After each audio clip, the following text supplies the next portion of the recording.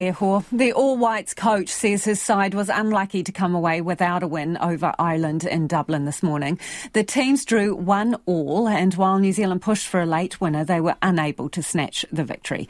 With me is sports reporter Jonty Dine. So unlucky for them, do you reckon, Jonty? It was a bit, yeah. I mean, a brave effort from the side, but ultimately they couldn't find that match winner despite dominating much of the second half.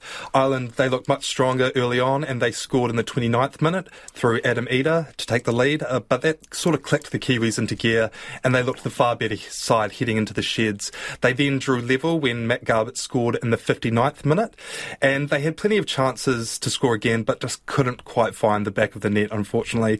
So definitely a well-deserved draw, and but as you mentioned, Coach Darren Beasley, he said they were probably a bit unlucky not to win it.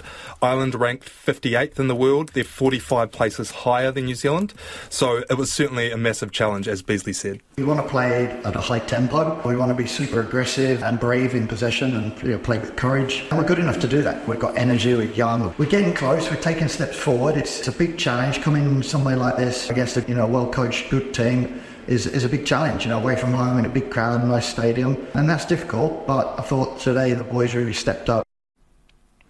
So that's the year done for the All Whites. It was the 7th and last game for 2023. So they finished with a record of 1 win, 3 draws and 3 losses. All right, another sport has banned transgender athletes. Tell us more, Jonty. They have, yes. So it is cricket. It's the latest sport to do so.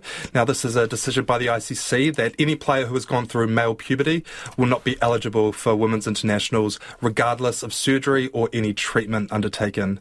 So this was a 9-month process to come to this decision, and it was made based on, and I'm quoting here, the protection of and the integrity of the women's game, safety, fairness and inclusion. So it was only in September that Canada's Danielle McGahey became the first transgender cricketer to play an international game, and she's now been told that her career is over. She released a statement saying she was kept in the loop at all points, but it's still been a real challenge to process. She said it's incredibly disappointing, particularly when you consider the implication on young transgender women.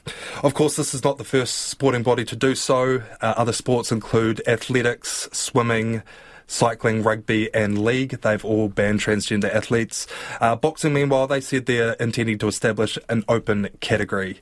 In community sport in New Zealand, there are guidelines which allow transgender athletes to participate in the gender they identify with without having to prove it.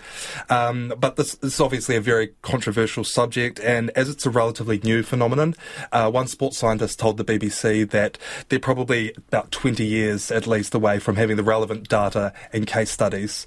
So the debate is likely to go on. Thank you, Jonty. That is our sports reporter, Jonty Dine there. Passengers in the capital are still dealing with the flow-on